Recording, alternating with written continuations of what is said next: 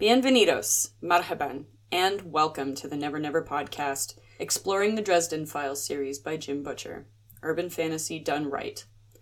I'm your host, Christine. I'll be releasing multi-chapter analysis episodes for each book, along with special bonus topic episodes, apparently on no particular schedule. Here we discuss the series' overarching plot, groundwork, character arcs, and world building, as well as any meta aspects, mythology, callbacks to other books, foreshadowing, and theory. The Never Never podcast may include spoilers from all sources, including the books, short stories, and graphic novels, and blog posts, interviews, and panels from the Butcher himself. The Dresden Files features mature themes, including sexuality and violence. Also, I'm terrible at watching my language, so the Never Never podcast is intended for mature audiences, despite having playful, if not childish, tendencies. Episode 9, Burning Bridges Behind Me. Recorded February 19th, 2021. Covering Stormfront, Book 1, Chapters 22 through 27. In this episode, we've been climbing to the top of the roller coaster, occasionally experiencing small jerking pauses. Someone a couple of cars behind us even complains. Come on! But then we continue. Up, up, up. We begin here with the last halt, in sight of the top, which actually lets us free fall back down a short ways, setting our hearts to pounding, and we jerk back into our seats as we stop again.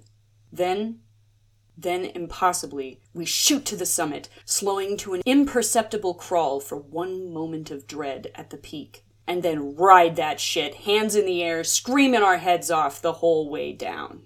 More disappointment, another bar fight, a good friend, a foreboding, corrupted lair, a warlock breaking the worst kind of bad, naked, gun-toting goons, helpful automatons, a kitchen conflagration, and giant scorpions big as hounds. All this tied with a bow, with Jim's signature mercenary efficiency. So, let's draw our circle and step through the way to the Never Never. Chapter 22, Murphy and the Scorpion. Harry bounds up 5 flights of stairs because he knows with his long-ass legs it will be faster than taking the elevator. His office is open and dimly lit inside. Harry, heart pounding, creeps in carefully. In the spirit of lifeguarding and airplane oxygen masks, if whatever hurt Murphy took him out too, he'd be useless to save her. He looks and listens. He smells gunpowder and hears a dry, scuttling sound. Murphy's shoes poke out from behind his desk and she moans weakly as Harry calls to her, runs to her. There's very little blood, but her pulse is fast and weak, and Harry can feel the swelling of her arm through her jacket. He calls 911, warning that they'll need to treat for poisoning. Now, technically, stings and bites count as venom, not poison, which is ingested, inhaled, or absorbed through the skin. But it's the same idea. Through her mental fog, Murphy calls Harry a bastard and accuses him of having set her up. I'm not sure where this notion came from, as he told her not to go into his desk, that it was dangerous. He sped to her and, seeing her hurt, called her an ambulance. I can only think that she's both already pissed at him and, addled by the sting. Speaking of which, I've been stung by a scorpion. I was walking barefoot on my brick back porch. It was a scorpling, which is a baby scorpion, which means it emptied its entire stock of venom into the tender hollow between my 4th toe and the ball of my foot. While I wasn't screaming uncontrollably and I didn't experience any befuddlement, it was the only thing in my awareness. 8 out of 10 on the ER pain meter, comparable to childbirth. Still, I didn't mean to squish it. R.I.P. little dude. Murphy was not stung by a normal scorpion, scorpling, or adult, as Harry is trying to figure out how to get Murphy out of danger and how to retrieve the talisman to beat the Shadow Man. Murphy cuffs Harry's wrist to her own. I think whatever her reason, once she decided she was going to arrest him, she was not going to let him get away. This is a situation where only a dumbfounded series of blinks would do. Murphy, what have you done? Well, about now, a scorpion the size of a chihuahua jumps out at Harry's face. The dodge pushes away Harry's wizard staff and blasting rod, forcing him to block the giant stinger with some furniture, which breaks. Murphy continues to talk shit, and Harry lifts her and shambles with her to the exit. Then she realizes she can't see, and Harry realizes that she needs medical attention, like 5 minutes ago. Harry considers his very limited options. He can't fight, hobbled as he is. He can't let Murphy get stung again. He just can't. No time for finding and fiddling with her keys. He can't bust the cuffs off with magic. He'd hurt them with shrapnel or worse. No time for a subtler spell to unlock them. And then he has a heartbreaking thought. Quote, "Damn it, Dad," I thought. "I wish you'd lived long enough to show me how to slip out of a pair of handcuffs." Unquote. Oof. If my feels had balls, that would have kicked them wearing cleats. They limped toward the elevator as the stairs were out of the question.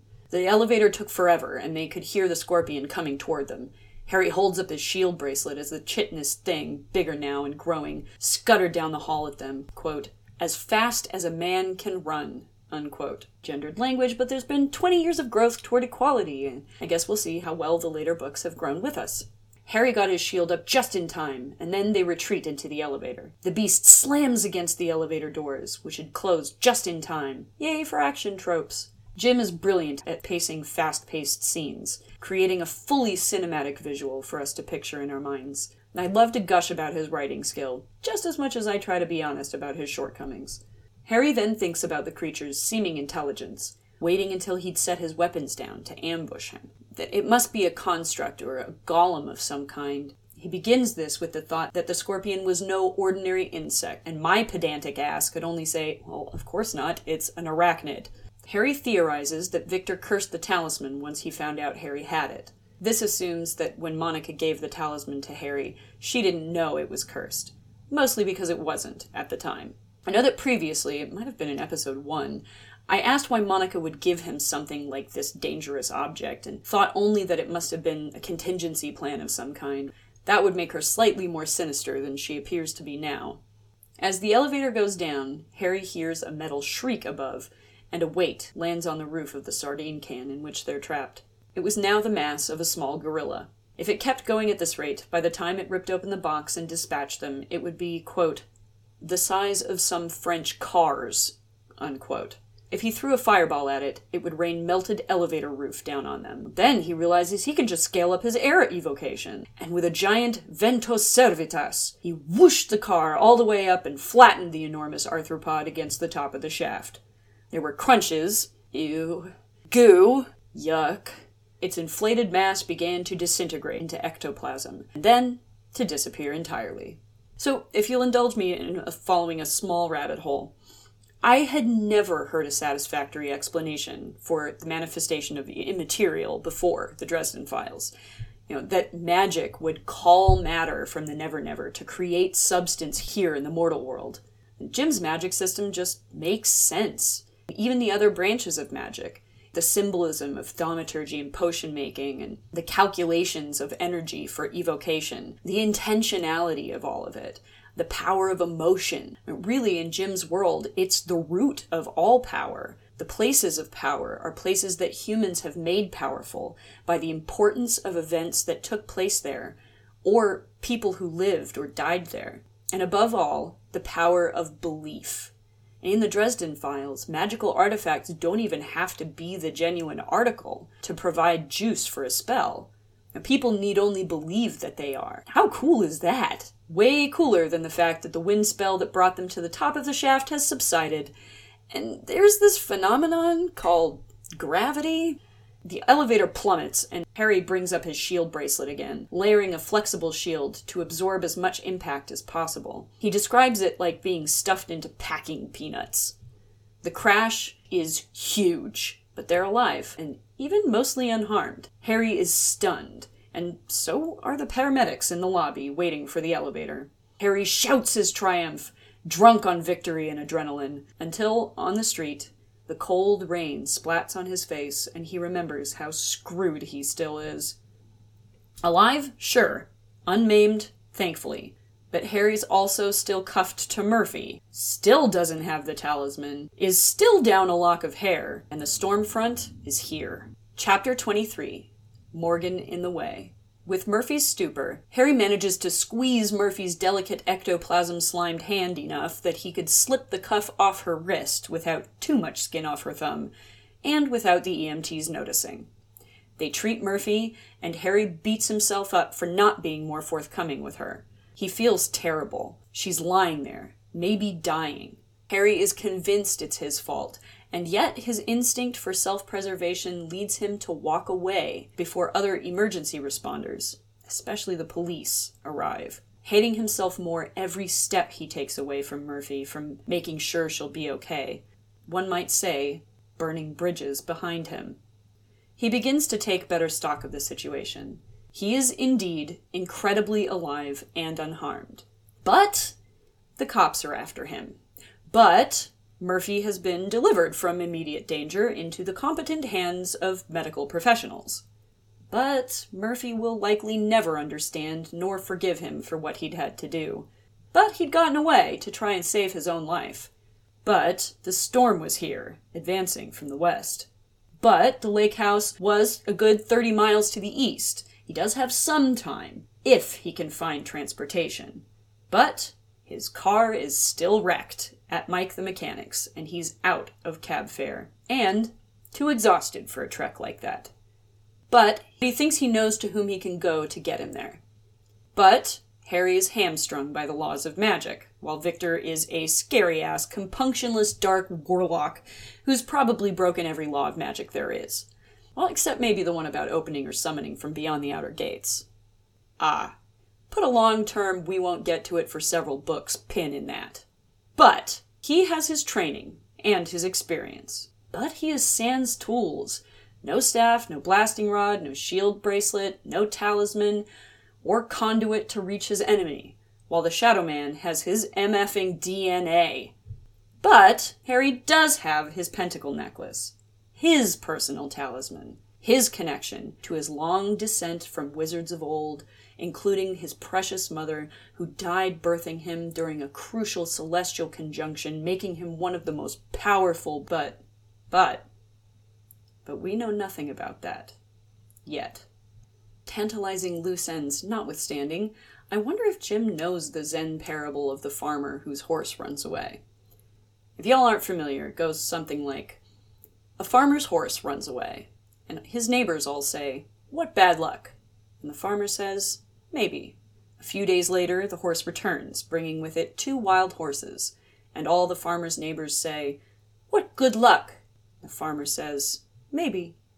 While training the wild horses, the farmer's son is thrown and his leg is broken. All his neighbors say, "What bad luck?" The farmer says, "Maybe." Soon after, the kingdom goes to war, and officials come to conscript all the young, able-bodied men to fight. Because of his leg, the son is not sent off to die. And the neighbors all say, "What good luck?" The farmer says, "Maybe." To give credit where it's due, I am paraphrasing the presentation from Zen Shorts by John J. Muth about Stillwater the panda, who tells such parables to a sister and brothers to help them with their school-age people problems. Anywho, the point of the story is to demonstrate that no situation is all bad or all good, and one never knows what is going to happen next as a result of actions or circumstance. The oscillation of positives and negatives is a little dizzying, but they both serve to convey a similar glass half full and glass half empty philosophy. Harry's leg wound from the scorpion does not slow him down, but rather he lets the pain fuel him, his anger and his determination. He walks quickly to McAnally's. McAnally's? McAnally's. It's McAnally's. He walks quickly to McAnally's, packed this evening, every customer uneasy. Sensing the black magic mounting and the impending conflict between 2 bona fide wizards, knowing the price on Harry's head or heart, they have gathered here together, seeking the safety of the herd and the magical Faraday cage formed by the uniquely uneven configuration of tables, chairs, windows, and pillars. The place goes quiet, and no one, no matter his acquaintance to all of them, by face if not by name, will look up at Harry. I love what happens next. Quote, "Mac," I said finally. My voice fell into silence like a hammer on glass. "I need to borrow your car." Mac hadn't quit polishing the bar with a clean white cloth when I entered, his spare frame gaunt in a white shirt and dark breeches. He hadn't stopped when the room had grown still, and he didn't stop when he pulled the keys out of his pocket and tossed them to me with one hand. I caught them and said, "Thanks, Mac." Unquote. We should all be so lucky as to have friends like this, and so lucky as to not have probation agents like Morgan, who is waiting for Harry at the door. Morgan tells Harry to sit down, and threatens him by brandishing a couple of inches of the shining silver of the enchanted sword. Harry does not have time for this, and regrets his next action before he can even perform it, but Morgan is not expecting Harry to attack. 2 blows, quick succession, with one of Mac's hardwood chairs, and Morgan is unconscious on the floor. Everyone in the room is astonished. They all know who Morgan is, and the shit Harry is in, having assaulted an officer of the White Council executing the duties of their office. Even though Morgan is incorrect, and an asshole, he's just trying to protect people from the threat he thinks Harry to be. Harry had dropped the keys, but Mac comes forward, makes sure Morgan is alive, he is, shakes Harry's hand, actually speaks a whole sentence fragment, and hands Harry the keys again. And this line is perfect. Again, Jim shows his mercenary efficiency.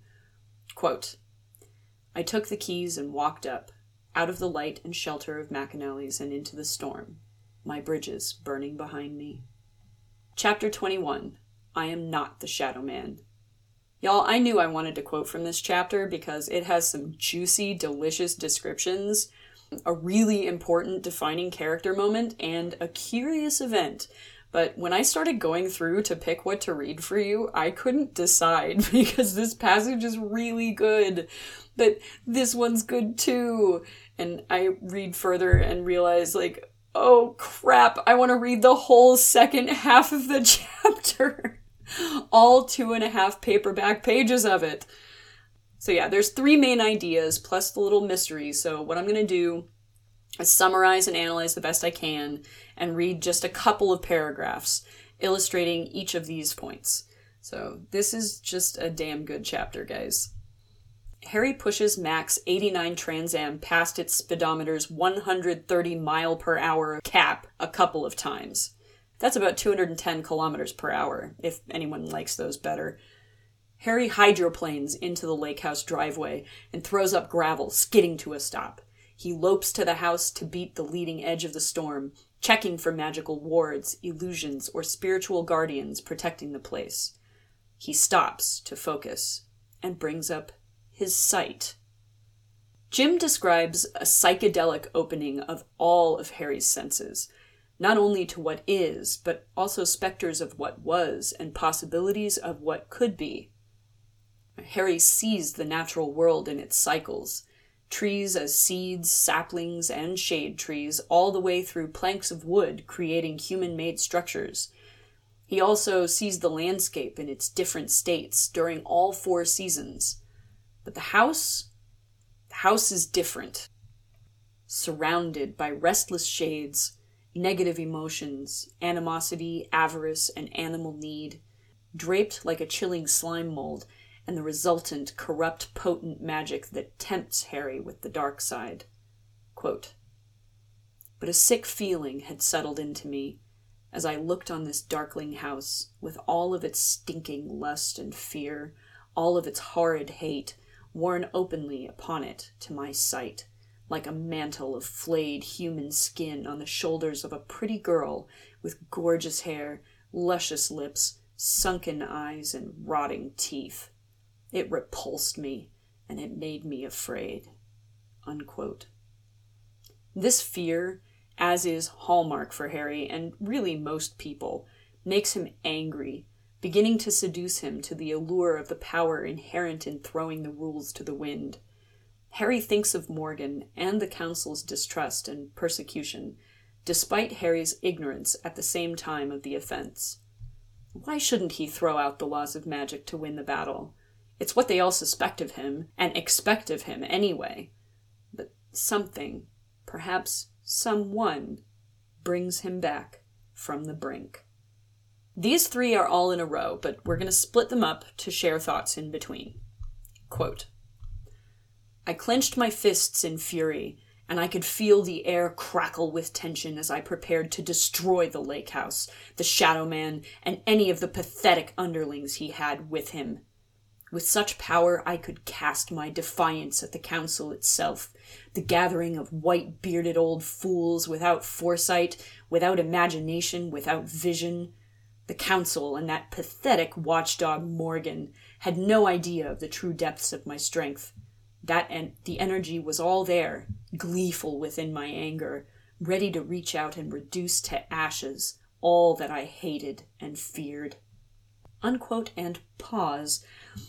I find it absurd that Harry accuses the council of lacking the qualities of foresight, imagination, and vision, as each of these three is an aspect either ascribed to or shown by members of the senior council, the white-beardiest of them all. Imagination required and demonstrated by Listens to Wind in his shape-shifting battle in Turncoat, Book 11. Foresight we can attribute to Rashid the Gatekeeper, who it is implied in Proven Guilty in Turncoat, Books 8 and 11 respectively, that he has some kind of portentous ability, perhaps because of his magical false eye. And he could also be said to have vision, as his eye can also detect forms of hidden pollution of the spirit, as shown in Cold Days, Book 12. And that's just 2 members of the senior council. The other council members, other than Ebenezer McCoy, whom we see own the battlefield, we can judge very little about their abilities. The Merlin has strong telepathic powers, Ancient Mai is good at protective words, Langtree has talent with being stabbed to death, and Martha Liberty, yeah. And this should be telling, I forgot Simon Petrovich existed. But they're all hundreds of years old and stupid powerful, and there are dozens of other wizards in the General White Council, likewise with decades or centuries of experience. I doubt they're all lacking in those qualities. Also, Morgan is a formidable warrior, hardly pathetic. Harry's just being petty, is my point. K. Quote, "The silver pentacle that had been my mother's burned cold on my chest, a sudden weight that made me gasp. I sagged a little and lifted a hand. My fingers were so tightly crushed into fists that it hurt to try to open them. My hand shook, wavered, and began to fall again." Now we'll skip the next part and come back to it. Quote, "I held it in my hand, felt its cool strength, its ordered and rational geometry. The 5-pointed star within the circle was the ancient sign of white wizardry, the only remembrance of my mother. The cold strength of the pentacle gave me a chance, a moment to think again, to clear my head." Unquote. So this on its own is not that remarkable. This is his symbol of disciplined, measured, uncorrupted magic, his sole connection to his mother, Margaret, and it snaps him out of it. He does some breathing exercises to refocus himself to the task at hand and his moral center. Harry is not a murderer. He is not the Shadow Man. He is Harry, and that will have to be enough to prevail. And it's not said, at least here, but I'm sure he thinks of his mom as watching him, somehow, and subconsciously he refuses to dishonor her. Woe be to the villain who pisses him off to the point where he takes the damn thing off. Even Rudolph was reactionary and didn't get that kind of mindful desertion of principles. So that's it for this chapter, except this paragraph goes in between those two. Get this. Quote, "Then something strange happened. Another hand took mine. The hand was slim, the fingers long and delicate, feminine. The hand gently covered mine and lifted it, like a small child's, until I held my mother's pentacle in my grasp." Unquote. Another's hand, eh? Touches him, you say? A feminine hand, which leads him to grasp the one thing that both reminds him of Mom and keeps him from crossing the threshold into murderer and warlock who would be hunted down like a man-eating lion territory.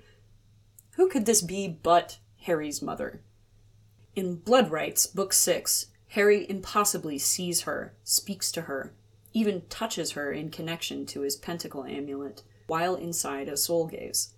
This only lending credence to the assertion that Harry was, in fact, literally touched by the spirit of his departed mother. Chapter 25. The opening volley.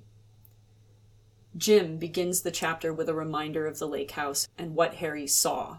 He uses words like foul, rotten, an abomination. The residue of dark magic oozes and crawls over the outside of the house, and there are creeping spectral things drawn to the corruption.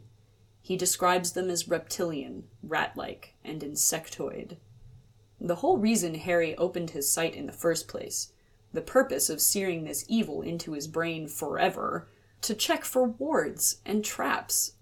I mean, Victor is strong enough to be a White Council wizard, but efficient, practiced, and intricate he ain't. There are none. He finds the front door unlocked, too. Perhaps Harry seriously overestimated this guy. Harry steps through the door with his aura and power intact. This vile place is home to no one. The creatures were inside, too. There was fuck music playing, the same song that was in the hotel at the beginning with Jennifer and Tommy Tom. Harry listens with his sight and hears a woman moaning softly, the Becketts, and Victor whispering an incantation over and over.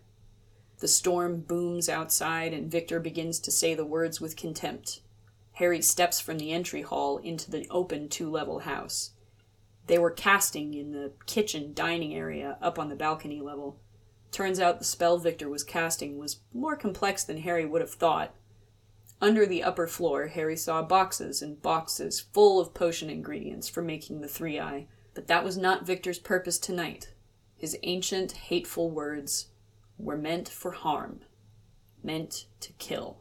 Harry quakes from fear, but gathers his courage and his power as the storm intensifies, and the sex quickens, and the curse gets louder, and he throws a fireball at the stereo with a shout of "Fuego!" He follows up with a Venice wind spell, lifting him to the upstairs, duster billowing like a boss.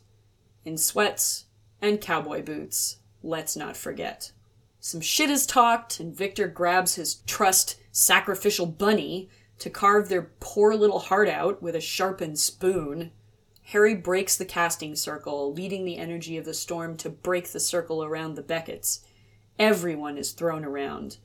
Victor throws his own fire at Harry, which Harry manages to block with a mental wall construct, even without his shield bracelet. Put a pin in that. But the fire had to go somewhere, and it set the wood beam ceiling ablaze. Victor calls his bone staff to him, and Harry throws him by abandoning magic and shoulder-checking him into a wall. A tussle ensues, and Harry's winning, Victor on the ground taking a cowboy boot to the head, more than once, before the Becketts start shooting. Harry's grazed, but dodges behind the kitchen counter. The automatic jams, yay for ambient magic hexing technology. Victor deploys a half-dozen scorpion talismans, screams them to life, and begins them growing. They come after Harry, getting larger by the second. Jim summarizes Harry's fuckedness perfectly. Quote, "A room full of deadly drug, one evil sorcerer on his home turf, 2 crazies with guns, 1 storm of wild magic looking for something to set it into explosive motion, and half a dozen scorpions like the one I had barely survived earlier, rapidly growing to movie monster size." Unquote. Fuckedness, 7 out of 10. Now our pin. Harry built a wall to divert the fire and the heat because he didn't have his shield bracelet. Now, we know what happened to Harry when he does try to use his shield bracelet to block fire. We know because it happens to him in Death Masks, Book 5. And the hand he holds in front of him, the hand with the bracelet, suffers 3rd-degree burns. Like, nerves gone, flesh effectively melted. And that's years of practice later. I don't know about you, but methinks he is a lucky duck that he isn't wearing it tonight. Let me know what you think in the comments. Chapter 26, The Sorcerer's Apprentice.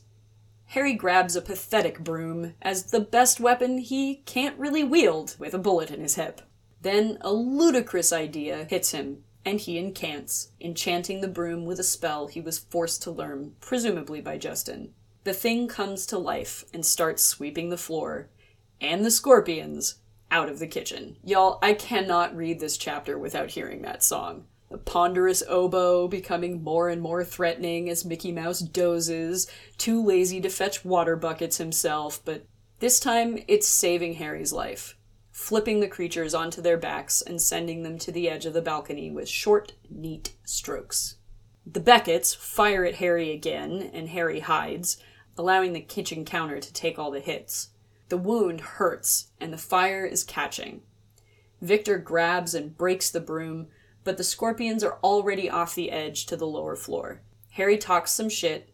Victor tries to roast Harry again, but the counter takes most of the blast, and the little that's left is easy to block. Harry talks some more shit. This is a pattern with Harry. It seems he must battle wits with his opponents before he destroys them.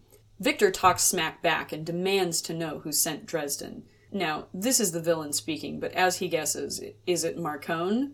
No.